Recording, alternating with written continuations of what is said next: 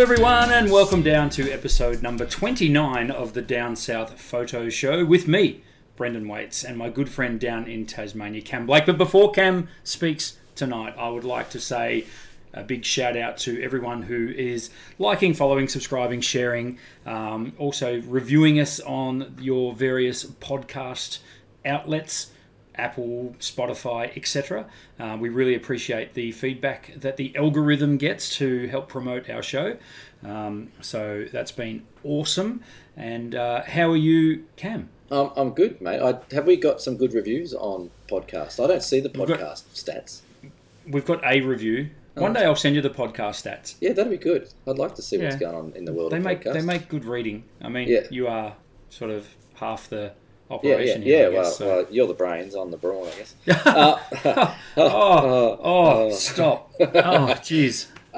Yes, hello. I am good. Before we go any further, because I know people are already wondering, why are you sunburnt? Why am I sunburnt? Because I can't play golf. Because I took an extra 30 shots than normal to get around a golf course. No, I've been away the last 3 days. A good friend of mine, Chris, who's getting married this weekend. So this will be this Saturday coming. I'm photographing his wedding. He had a 3-day golf day up at the wonderful Barnbougle Dunes in Lost Farm at the top end of Tassie. As a golf fan yourself, you know how good those courses are. So we spent 3 days up there on a bucks thing, really. It got pretty messy the first night, and it got very sensible after that. But the golf was good, day one. I actually won the first day of golf, would you believe? Yes, I would believe. I've seen you swing a golf club, Cameron. You're not too shabby with the old keep that stick thought in your hand. Keep that thought. So I did all right day one, and then we played. There's actually 3 courses up there. There's Lost Farm, Barnbougle, and Bugle Dunes. And the Dunes is like a par 3-4 course, 14 holes. And then we played Lost Farm, and that was good. And then we played Barnbougle today. But the wind kicked in today. The sunscreen sweated off. It was hot. And like I said, I spent an extra 30 shots out there that I certainly didn't need to. So I'm going to look like an idiot at the wedding. I'm going to be sunburnt with the raccoon eyes. And I've tried to put a light on here to balance out the redness and the pink. I should do it myself in black and white. Can I change myself to black and white? You probably, but I'm not pausing the show for you to do it. So if you get all funny and while people are watching, and maybe give it a go. I'm good. I'm well. Like I said, I have a couple of days off, and then back in. I've got a lot of emails and stuff to catch up on tomorrow, and then shooting a wedding on the weekend. So that should be pretty cool. And where is the wedding, Cam? The wedding is at a vineyard in the Tamar Valley, which is lovely. Yeah, well, we're spoiled down here. Shit, I tell you, it's so good down here. Wineries, golf courses, mountain biking, hiking, food, seafood. Not much COVID. It's great. Amazing. Well, aside from the COVID thing, Victoria's got none of that stuff. Yeah, you do. You got some nice golf. You got some nice golf. I was being a wee bit sarcastic, Cam. Yeah, you've got some good stuff up there. But so that's on this weekend. It won't be it's a professional job, of course, but it won't be. Naturally. It'll be one shot for you, one shot for me, type of thing. That's right. Yes. Yeah. So any photographer that works with a drink in their hand is a friend of mine. Yes. That'll work for you. Yeah. Yes. Speaking of, I was out at the Vic Open Golf today at beautiful 13th Beach. So you were. We've both been doing the golfing thing rather than the photography thing. Maybe we should change the name of the podcast. But it was excellent. Loved it. It did get a bit breezy out there. The sun was shining. It was absolutely beautiful. But to see some world quality golf, world class golf, literally 5 minutes from my doorstep is a thrill every year. Very, very lucky to have that event down here. So, actually, we missed it last year, of course, because of the big bad COVID, but we got it back on track this year. So that is pretty cool. And you know what I liked about the golf that I played the other day, and I'm sure you do as well when you go to golf courses, is the landscape photographer in me just comes out. Yes. It's like, that's a great hole. Look at that, like the ocean in the background or the crazy bunkers and stuff like that. Golf courses make good photography topics. Which is funny you should say that, because I see that as a retirement thing. Cam, you've gone black and white. Yeah, no, it's great, isn't it? You've gone back to the 60s. That's better. I like it. No, it's not. No. That's fine. Right, while Cam mucks around, I'll keep talking. Sorry. I can see myself, because my number one passion in life is photography, clearly. Yep. A very close second is becoming golf. I'm a terrible golfer, but I'm one of the... And for those of you listening who might play golf and understand what I'm talking about, but those of you who don't get it, you've probably heard people talk about golf getting into your blood and definitely getting under your skin. There's no doubt about that. But it's I can see myself down the track combining my two passions and getting into some golf course photography.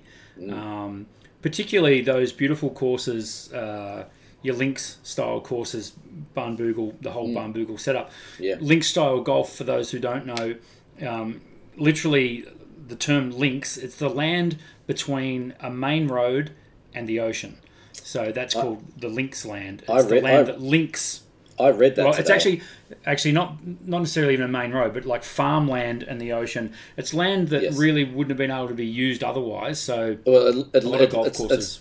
It's the land that links the ocean to the land. Yeah, that's so and I actually did learn that as well. Up on so it was written in the in Scotland, of course, is where all that began, and they are famous for their links land. But the topography that you get on these golf courses is absolutely stunning, and quite often links is the natural lie of the land. Nothing gets sculpted or changed. They literally use the way the land is, and they put a tee here and they put a green there, and that's how it works. So as a photographer, and particularly a landscape photographer, you're right. I've been out on golf courses and had a look around and like lost focus on my game because I'm looking at fantastic photos to take. So I agree. And we've been going for 7 minutes now talking about golf, so we've just doubled. I mean, we just halved our normal listeners, so we do apologise for that. Yeah, sorry. We do get carried away with golf a bit. With golf tragics. Now, your background has just changed, and I'm assuming that would be Barnbougle. No. This is actually the Lost Farm. So for those playing at home who can't see, it's not necessarily a boring golf shot. It is actually a landscape photography shot. And it's got a golf green in it, but it's got the setting sun catching all the reeds of the grass and a bit of a track as a leading line going through. But yeah, that was at the Lost Farm on night one as we're settling in for the Bucks activities, which didn't end well for him. Okay. Yeah, and your background looks a little bit. Bucks dues are still a thing because it's 1984. Yeah, you know the Buck. You know Chris. He's played at your golf classic. I do know Chris. Yeah. Hello, Chris. Congratulations on your nuptials. Yes. And you're sitting on a train line. Speaking of leading lines, this was my most recent landscape photo that I've taken. That is the train line that runs right through the middle of the Bellarine Peninsula, which is where Ocean Grove is. And beside it, just up there, is a thing called the rail trail. Lots of rail trails are all over the place, but this is ours. And this goes from Queenscliff. It actually technically goes all the way into Geelong, but the main part that you can ride your bike along and that sort of stuff sort of peters out as you get up closer to a little town called Leopold. Anyway, I was out there last night on a little bike ride with my boy and came across the train lines, went, hang on a minute, that looks pretty cool. Are they in use? Yes. Okay, so that train line there, it's a tourist train line now. Okay.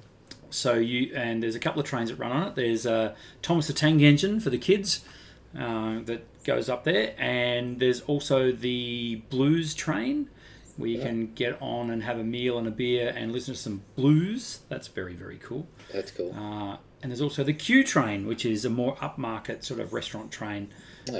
All three of which I've done. So good on you. It's cool. And the Bellarine Peninsula has got some hidden gems, particularly when you go away from the coast and you go inland a little bit. Yeah, a lot of nice farmland, that sort of stuff. I gather as well, your bike riding is a bit like your golfing as well. That you're riding along and you see photos, and this is probably a little bit of a tip that people can take with them. This is where the iPhones do come in really handy. Is that if you're out, even with the family or friends, and just getting some exercise or some fresh air, there's always a shot, and you don't always have to be at some amazing location to get it. So I always encourage people to take a camera with them. If you're going bike riding or hiking or playing golf or going on a boat or going whatever you're doing, just take a camera with you. Yeah. No, as I say, that it's always with me now, whether I like it or not. But one of the reasons I carry it with me all the time is because it's a great little camera that can do stuff like that.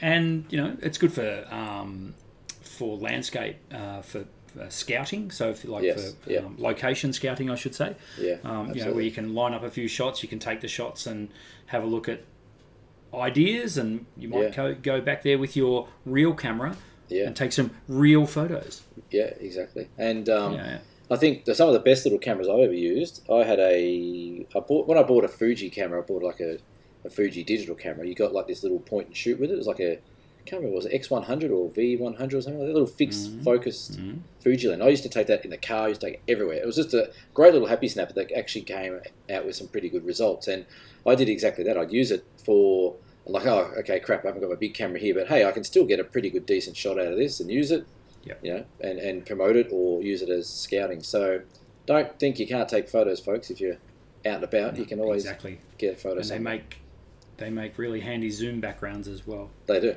Yeah, absolutely. So let's talk a little bit, Cameron. I don't want to bring the tone or the mood down of the podcast. Is that possible? But our main topic tonight is quite interesting. Is it? Cam, I don't know. Let me give you my take on it, and you go. If anyone knows Cam and they follow him on social media and stuff, he posts a lot. He posts a lot of photos, that's for sure. And he is prone every now and then to some... what's the phrase? I don't want to use antagonistic. That's not quite right. Controversial sometimes posts and topics and things. So far, so good. Yeah.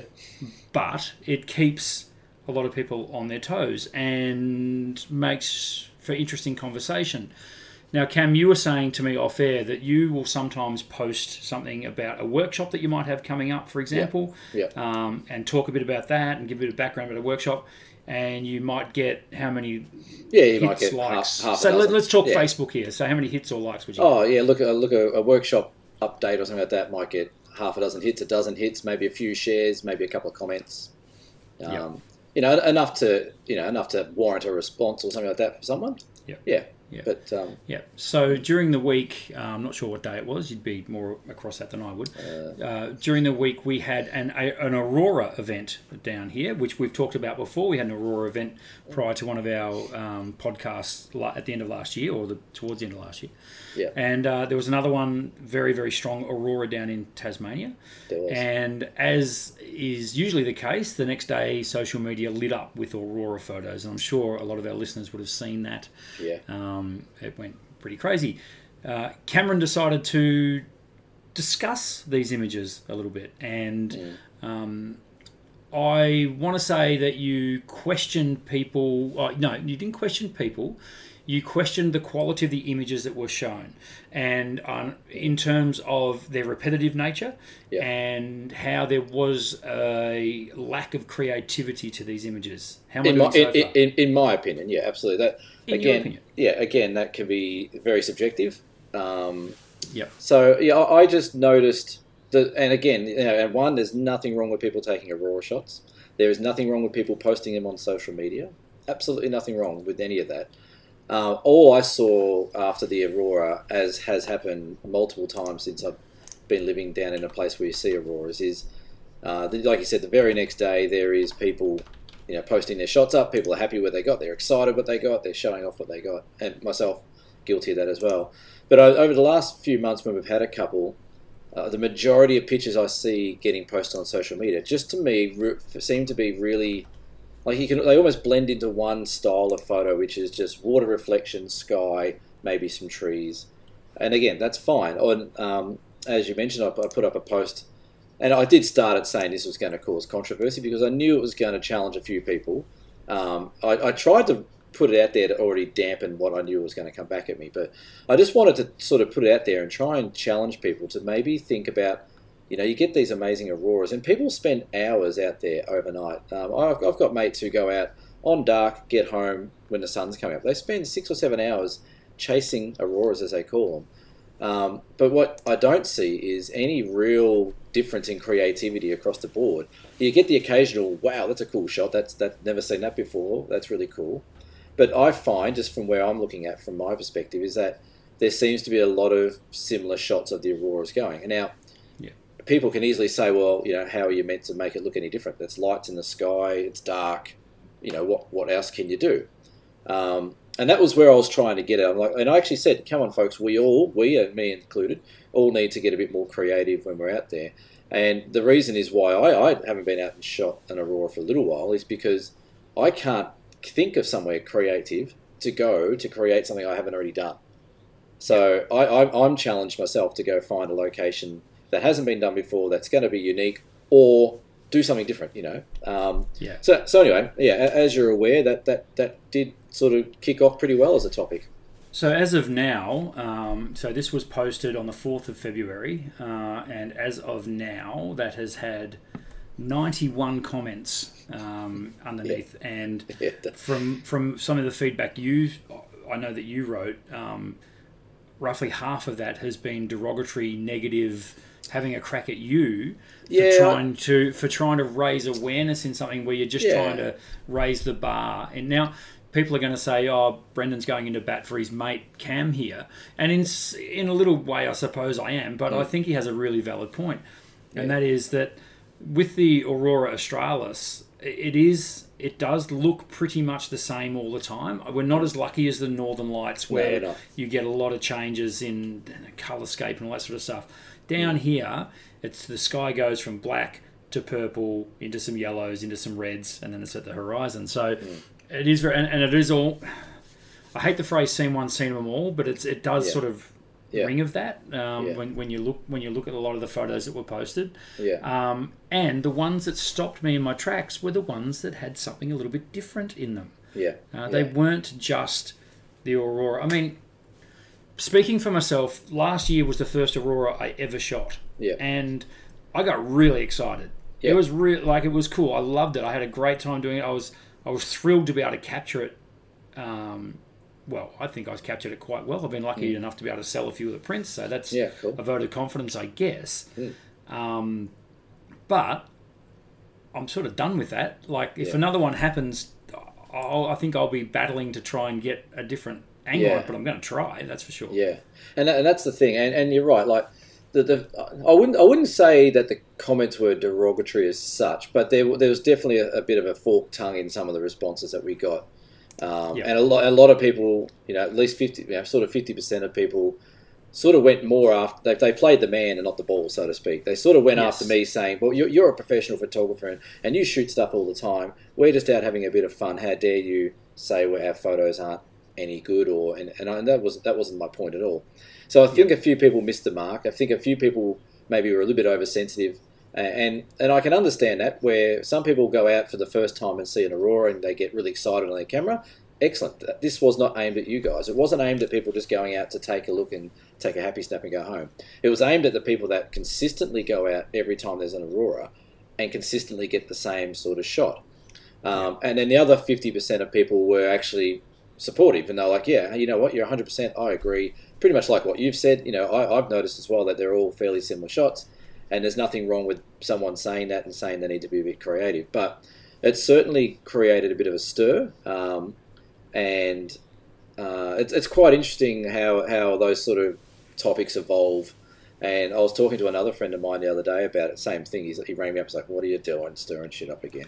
And and I'm like, "Well, not really." And what I found as well, especially with social media, there was a bit of a trend. And it started off quite negative, and then when a few people got on there positively, it started to swing positive. The comments came back as being more positive. Which is social media all over, isn't it? I mean, you do get one or two people sort of beating the drum, and then other people go, yeah, well, that's my opinion too, and they get in that echo chamber where they want to, they want to hitch their wagon to their own beliefs. So that's why you get these ebbs and flows in it, and I understand that.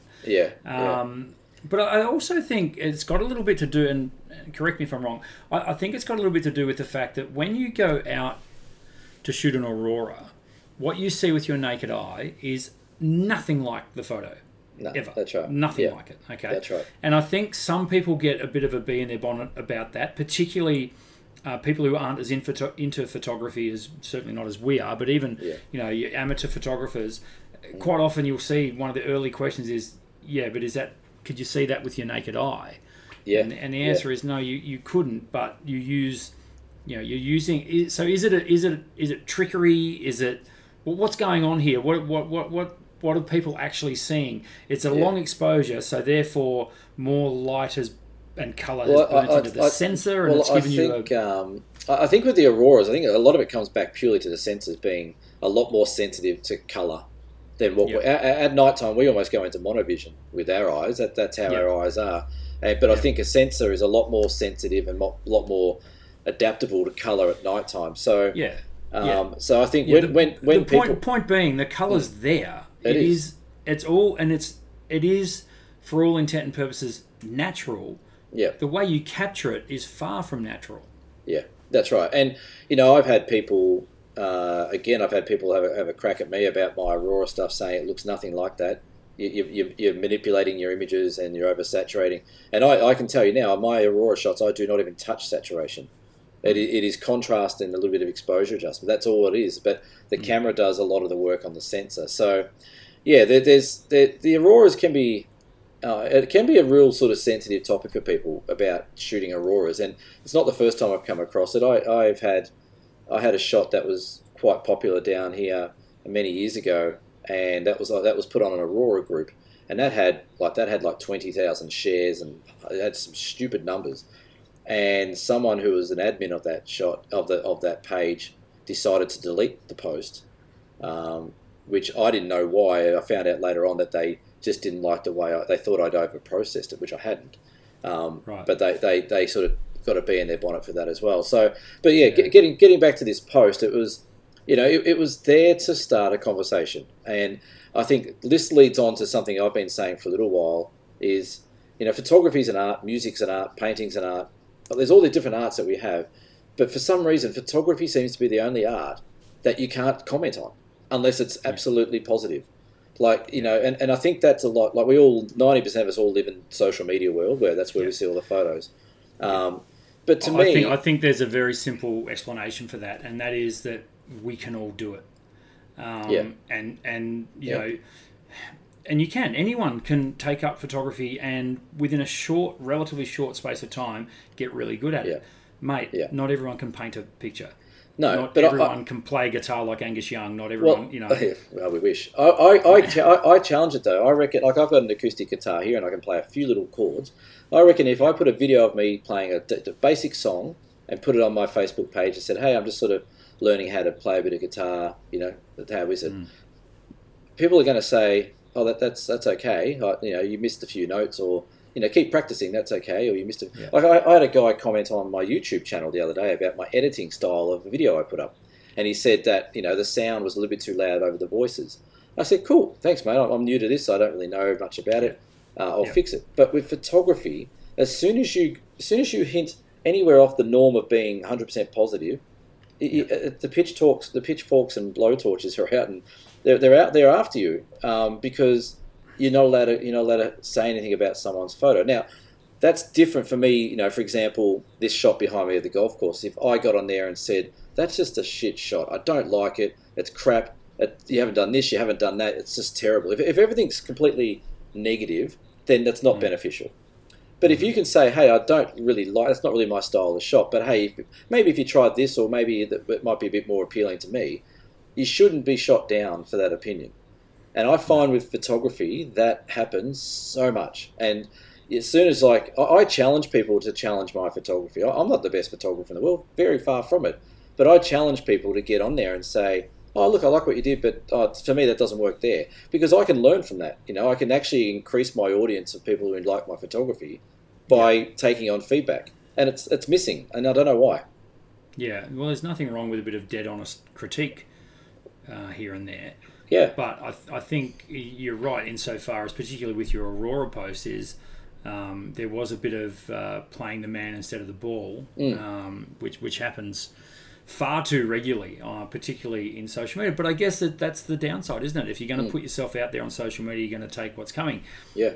But I completely agree that the photographic community can be... like head for negative territory really quickly. It's almost bizarre when someone, as you say, when someone does put out an honest opinion, how quickly it's almost you get like shot down. it's almost like our responses are on ISO 100,000. We're hypersensitive to anything that gets said about photographs. Yeah. And it's incredible. Like, people just come out of the woodwork who, if someone puts up a photo and you sort of give a little bit of feedback, or they didn't ask for feedback, don't give it to them, or they didn't do this. But you're putting your artwork out in a public sphere, then you've got to expect someone to not like it, it doesn't mean they don't like you. It just means they don't like that art. I can't stand people taking photo waterfalls with people in red jackets staring into me. Like, that to me doesn't work for me. But I can't possibly go out there and say to someone, "Hey, why don't you try taking the person out of the photo? Because I don't really like them with being in the photo." That's right. Like, you just can't say it because you'll just get shot down. And it's been happening for a while. And I think Instagram and Facebook, they're definitely part of the problem. But my appeal to our listeners out there is that if someone comments on your photo that goes a little bit, left of normal, don't get your knickers in a knot. Actually, try and take it as a positive. If someone's taken the time to look at your photograph and give you some constructive criticism back, and take it on board. If they're just being an a-hole and just giving you grief, just block them. That's fine. But there's a fair level of jealousy, I think, as well. Particularly. Oh, this will get me in trouble. But it seems like let's get up the generation, particularly the generation below ours. Yes. So I don't know. What are we? Well, we're kids of baby boomers, right? So we're Gen Xers. Yeah. So the Gen Ys of this world seem to be. How can I put it? There seems to be a fair bit of jealousy. There's a lot of FOMO. Yeah. There's a lot of and they're quick to critique. Before really thinking about what they're saying and what they're doing. But it does seem to be getting a little bit out of hand. But again, this is the sphere in which we work, and this is we put our stuff out there. And your comments, I don't know, did they give you the kind of response you thought you'd get? Yes and no. Yeah, look, I expected some pushback. As you would.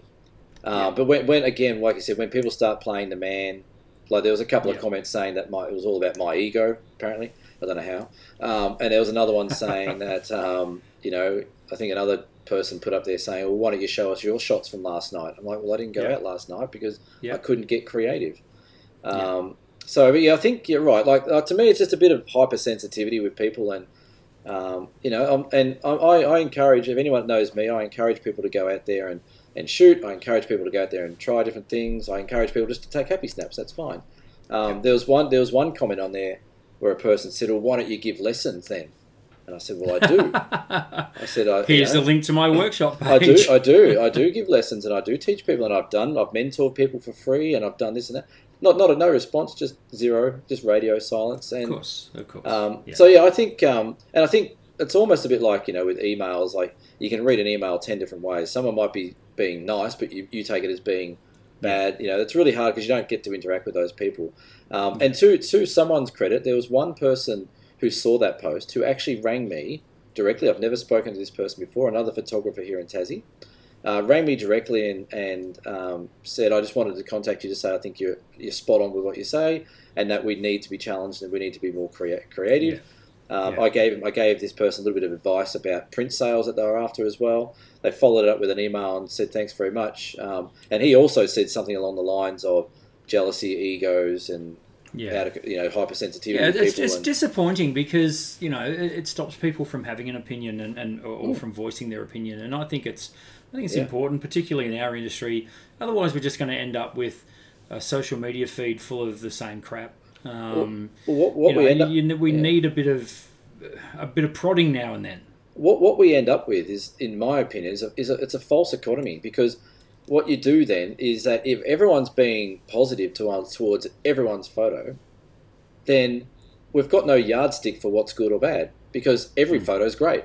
And that, to me, is detrimental to the art of photography. If we, and it's going to sound terrible, and I'll cop it again, but if we keep rewarding mediocre art by people who put up artwork that is not really statistically accepted as a nice photo, or it's technically wrong or whatever. If we keep accepting that as being the great work, oh, that's awesome, mate, love it, that's epic, whatever it is, then that person goes away and continues to create that same work.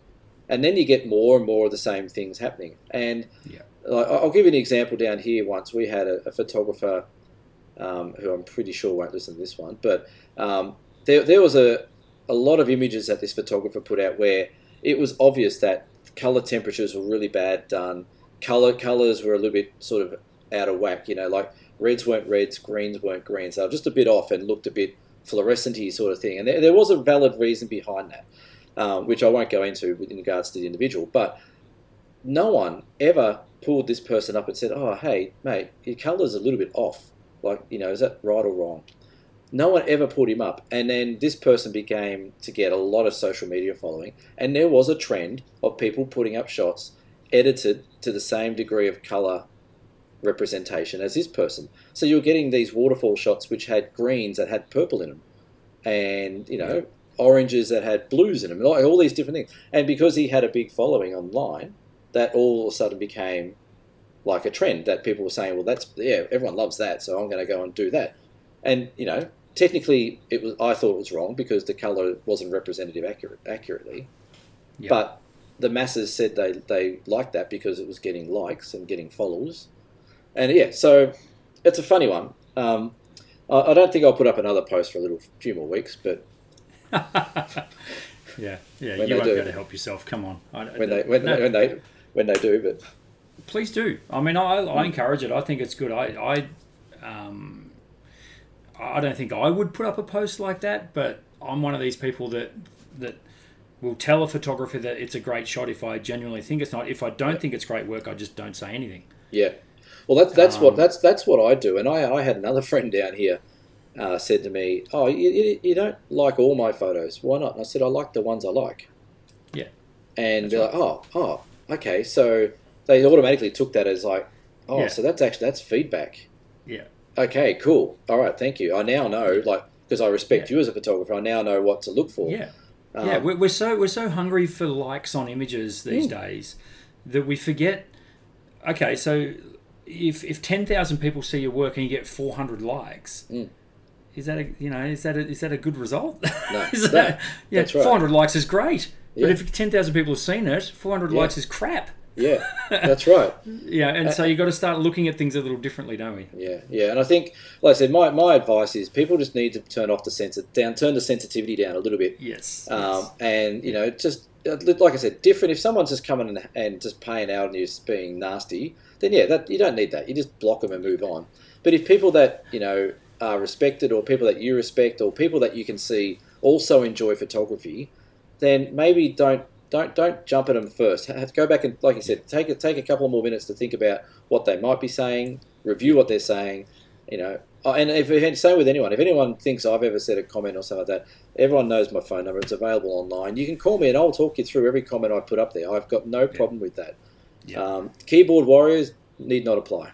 No, and I think just sort of wrapping up this topic, I would never want to discourage anyone who might be listening to this or who has seen an Aurora photo online, who likes photography, has never been into it. An Aurora comes along, they go and take the same photo that everyone else has taken. Yep. I would never discourage them from putting that online and showing people that photo. Yep. So that's where it can be a little bit grey area, because you don't know who's posting. You don't know if it's their first ever post. You're scrolling Instagram, Twitter, whatever, and you just see all these Aurora photos the same. I think if I identified a photographer, particularly from this area that I know, and they put up a really ordinary shot of just the Aurora, that would surprise me. But so as I say, the last word on it from me is I would never discourage you from. If you've taken a great photo you're really proud of, I don't care if someone's done it 1,000 times. Post it. Awesome. We want to see it. And I'm the same. And I'm a big believer in. I don't care about likes online. I really don't. I would rather people give more constructive feedback to me or whatever, instead of just pumping our tires up saying, "Oh, that's really nice. That's really nice." Every now and then, I'd like to get someone to challenge me and say, "Oh, it's cool, but I'd rather this or that." But never discourage people going out and shooting. And if people just want to go out and take shots of the Aurora and just take straightforward shots without anything different, then that's fine. All I was saying is like, let's if you do like your photography and you do like what you're doing, then try and be a bit more creative. And there was a follow-up post to that the next day.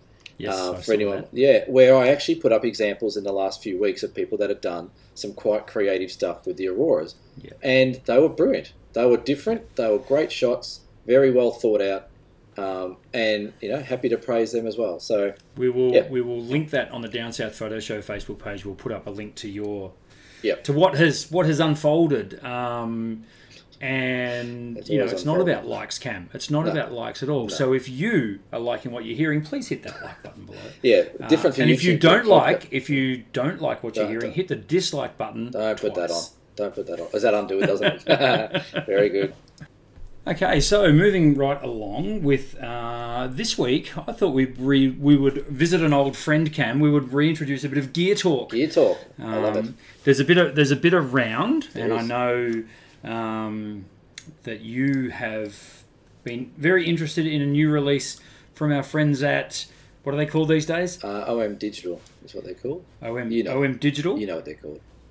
Okay, not OM System like I called them a few weeks ago. No, I think, it is OM Digital, isn't it? Yeah, OM Systems. I think it's OM Digital. It is OM Digital, yeah. It's the artist formerly known as Olympus. Yeah, we could do that. That's excellent. So I've been looking. They've been sort of teasing the last few weeks about a new camera they're bringing out, and this will be the first camera body they bring out under the new logo of OM Digital. I already like part of it. The first part of it I like is because it's going to be called the OM1. Now the OM1 is that is very exciting. That is an OM1 in my world. Yes, it is. And it makes and what size sensor has that got in it? That's got a 35mm sensor. Yeah. Well, let's do the dueling cameras again. There you go. So they are bringing that out. There's a new camera coming out, and some of the specs have been leaked online as they always do.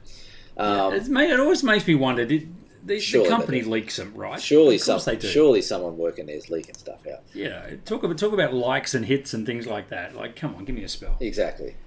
Okay, so sorry, I just want to dwell a little bit on the artist formerly known as Olympus. Okay. Yeah. Go for it. Now, if you go to their website, up in the top left corner it says OM Digital Solutions, right? Yep. Then the first image that comes up says OM System. Yep. Then the next image that comes up shows an Olympus camera. Now, do they have an identity crisis, Cameron? What is going on down there at the artist formerly known as Olympus? No idea what they're doing. The OM System is OM Digital is the company, I believe. The OM System is the OM System. It's what their system is going to be. So I think that's where it's coming from. But okay. Yeah, I think it'll take a bit to get people's head around. But there is some stats coming out. It looks like it's going to be similar to like the EM1 Mark III. So it should be an upgrade on that. Maybe a bit of a different design with the camera.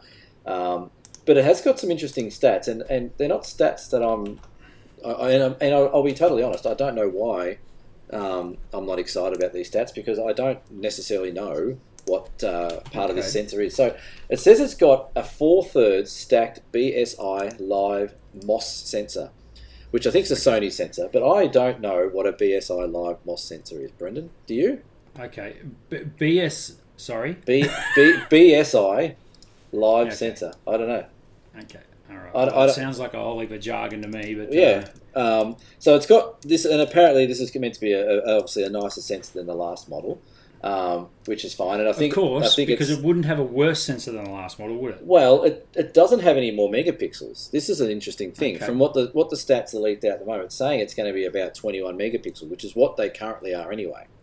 But obviously, it'll have a different processor. It'll have a different sensor, which may be able to do better and bigger things. But a lot of the other specs, it looks like the autofocusing is going to improve a little bit in regards to autofocus points and how many points it does and how quick it can do. The viewfinder, electronic viewfinder is getting upgraded. The screen will be bigger and more pixels as well. But everything else seems to be relatively the same. Now, these are leaked stats, so generally they're pretty on the mark. But I don't know. I'm not overly excited about it as yet. I was, it's a new company that they're doing. Obviously, they're trying to get the new camera out there, but there says there's a two-stop improvement on low light sensitivity, which would be great because the Olympuses were a tad noisy in regards to doing long exposure at night time. But everything else sort of looks like the same. It's got a few more AI detection modes, so the Olympus cameras can detect birds and planes and race cars and things like that. Looks like they're going to add a few more things in there, but at the moment, it's not blowing my socks off, and I don't know whether or not that sensor is going to make a huge difference. I don't know. Yeah, so which brings me to the question about gear that, and I've felt this way for a long time, and that is we're getting to the pointy end now where the changes, like the technology has come so far that the changes now are really subtle and more to do with marketing than to do with performance. Now, I'm not having a crack at the artist formerly known as Olympus here. I've taken heaps of photos with Olympus gear. One of my very good friends works for Olympus. You shoot Olympus, blah, blah, blah. It's good gear. A lot of the manufacturers do it across the board, and that is that the technology, it's like, well, how much better can they actually be? It seems like the kickoff, first of all, was the megapixel race, which, they went from 3.2 to 4 meg to 6 meg to 8 meg to blah, blah, blah. And, and then all of a sudden we went, whoa, hang on a minute, that's too many pixels. You've gone too far. Now your image is too noisy. Whoop, pull it back now. And we've settled, for full frame, we've settled at this sweet spot of somewhere between 25 and 40 megapixel. And for micro four thirds like Olympus and Panasonic, settled around the 20 megapixel range. So the megapixel race is now done. That's that cooked. And then it became about autofocus, and all of a sudden we had, my first Olympus SLR. How many areas of autofocus did it have, Cameron? Your first Olympus SLR? 3? Yes, digital SLR. 3? Yes, 6? 3. Yeah. 3. It was an Olympus E300. It had 3 areas of autofocus. Cool. That's awesome. I think there's now cameras out there, full frame Sony cameras that have 528 areas of autofocus. Yeah, that's right. That's ridiculous. Completely useless to 99 out of 100 photographers. Yeah. Well, I found out also what the BSI sensor is, which I'm sure 90% of our listeners already knew. But it's a they're dying to know. It's a backlit sensor. So, and what that does, what that is. What it does, why it's more superior over a CMOS sensor, which is not backlit, it allows the light to hit the little sensor bits, little buckets of sensor. It allows the light to hit it more accurately and freely, so it doesn't have to pass through as much stuff. So, technically, they are a better sensor because they get more, I guess, more accurate lighting hitting the sensor, which is an idiot's way of saying it, which is me. So that might be good. It's used in the Sony 42 megapixel cameras and things like that. It's also used in some of the iPhones. Yep. But you're right. Like, where do we stop with specs? And like I said, the megapixel race has been won. The autofocus race still seems to be going on. To me, I think to me now with cameras, it comes down to just how they work. Like, are they easy to manually operate? Are they comfortable to use? And do they have a good range of lenses to go with them? Because really, megapixels, once we're over 20 megapixels, like really, we're not, you're not splitting the atom by doing something that's better with 100 megapixel anymore. So, I find now it's more about, okay, what feature, like a better EVF is great. Having a high res EVF is great. Having better screens is better. Having better batteries is great.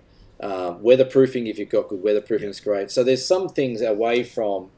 It's almost like saying, okay, you've got your engine and your gearbox. That's fine. That's all sorted now. We don't need to worry about that anymore in cameras. I just want my camera to go fast or look good or be easy to drive or whatever. So, it's going to be about it's going to be about ergonomics. I think you're exactly right when it comes to how the camera feels in your hand. I think there's still a long way to go in that area. I think speed of processing is probably the new frontier where things is getting faster and faster with as that technology advances, because again, 40 megapixel raw files and you can shoot like 100 in a burst, which is just outrageous, Well, really. This new camera apparently can do 120 frames a second in RAW. What? Yeah. So, okay. some of the other specs, it's going to do 4K 60p. It's going to do what else? Handheld resolution. So Olympus, and I got a friend who's bought a new Olympus, and she was playing with the other day. I went out, did a shoot with her, and she was playing with the handheld high-res mode and the tripod high-res mode. Yes. And the tripod high-res mode, you can do like an 80-megapixel shot. And it works really well. Everyone says to me, oh, that's just a gimmick. I'm like, it's not. It actually works extremely well. You can't tell the difference between the 20-megapixel and the 80-megapixel until you get it on the computer, and you can see there's a lot more detail there. So it'll have that. It's still got 7 stops of image stabilizer, which is incredible.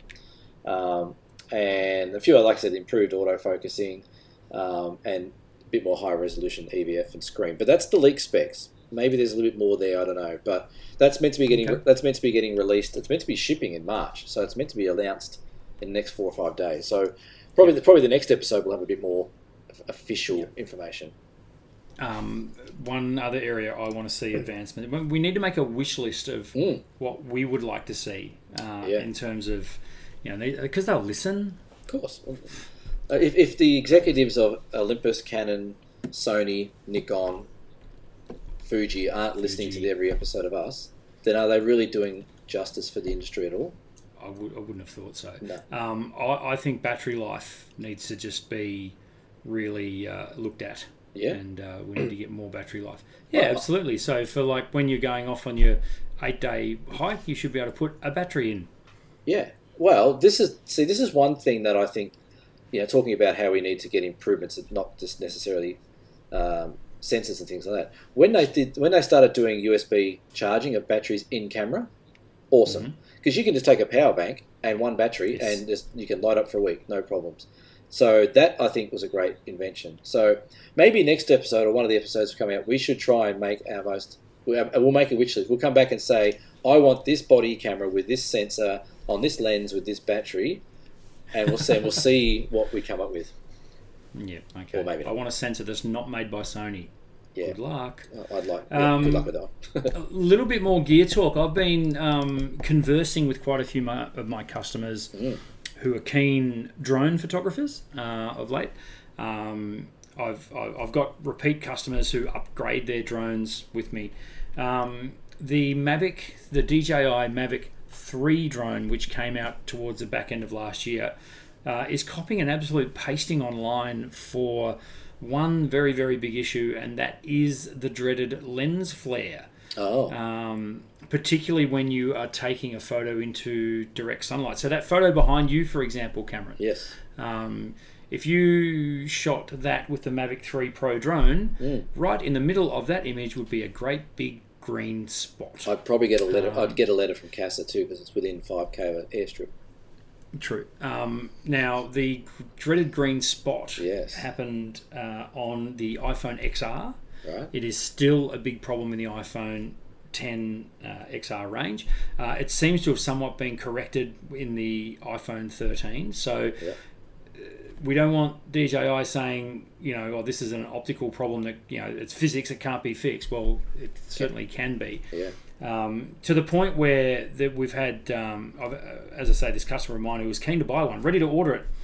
And then he started sort of reading reviews and stuff, and he said for a landscape photographer, it renders it pretty much useless. I mean, you're going to have a big green dot. I mean, yeah, sure, you can Photoshop it out. That's not the point. You're paying $3,500 for this thing. It shouldn't be there to start with. That's right. Shouldn't be there to start with. I wonder how Hasselblad feel about that. Yeah, well, that's right, because it's their name on the front of that. Which, sure, the lens is made in Germany, sure. Of course it is. Yeah, absolutely.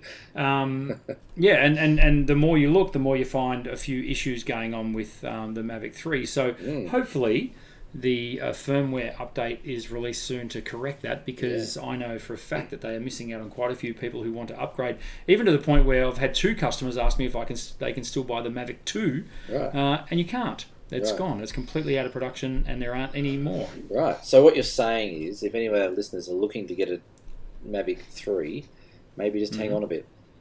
Hold off, and I wouldn't be at all surprised if they very, very quickly release the Mavic Pro 3S, or X, or I for improvement.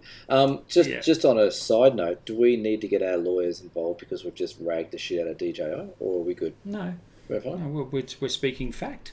Well, are we? This is an issue that exists. Well, you know what happens when you speak fact online, mate. True. It gets very dangerous.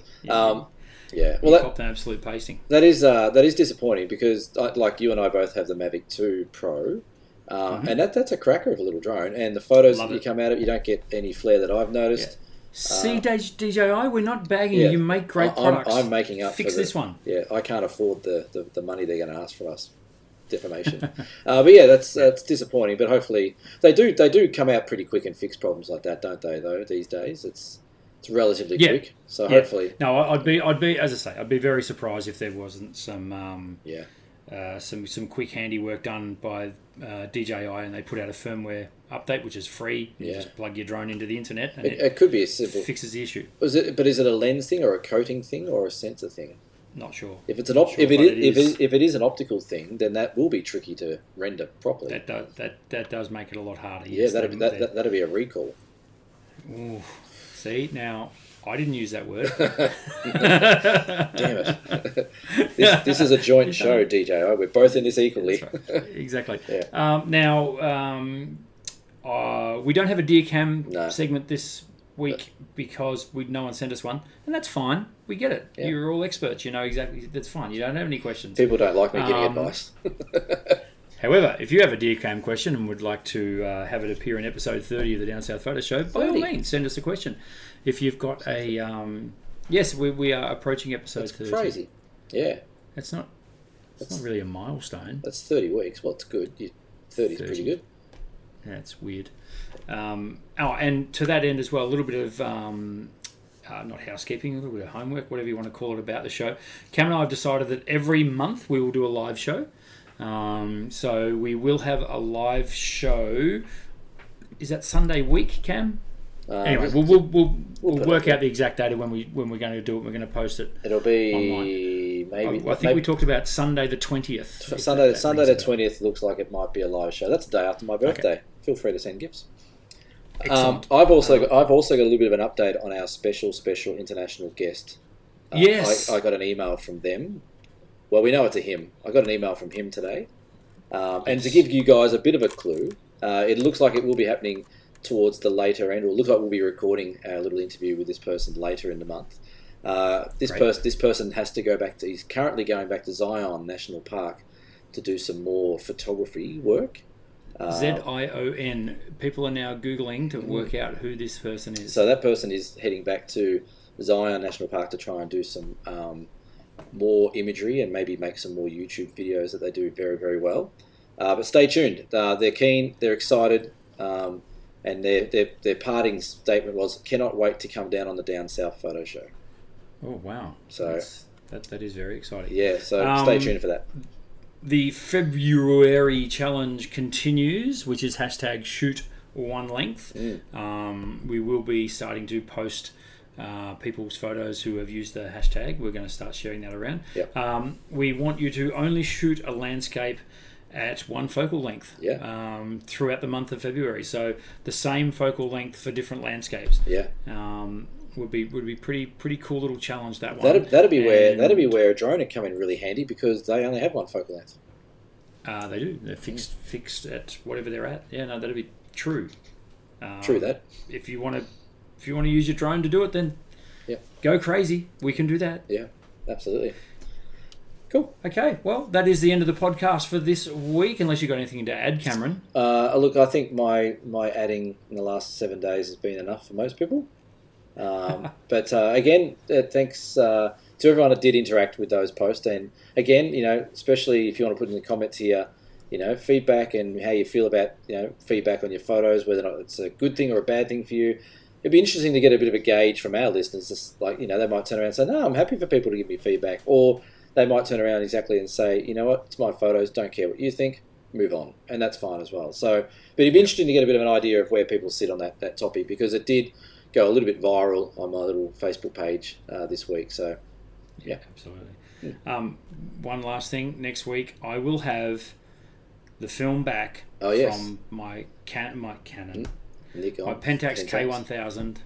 Yeah. My Pentax K1000 film will be back next week, so we'll talk a bit about that as well. Yeah. This has been episode... Well, before we go, I actually shot some film the other day up on the east coast of Tassie.